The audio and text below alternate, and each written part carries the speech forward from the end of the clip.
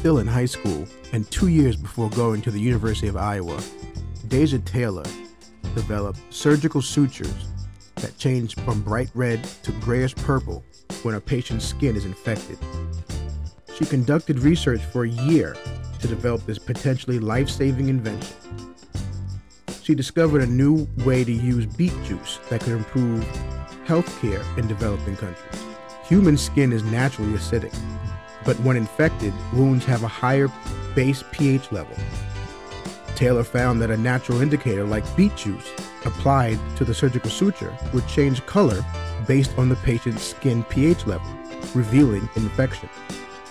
I found a list of vegetables and their corresponding pH levels, says Taylor, and beets were the first one that I found that I thought may work. In 2021, she applied for a utility patent, which would cover the way her color-changing sutures work and are used. The process could take anywhere from 2 to 10 years, but once done, Taylor can start on the next phase of her research. She concludes by saying, "The end goal is to get these sutures to people who need them in developing countries, and that's what I'm working on every day."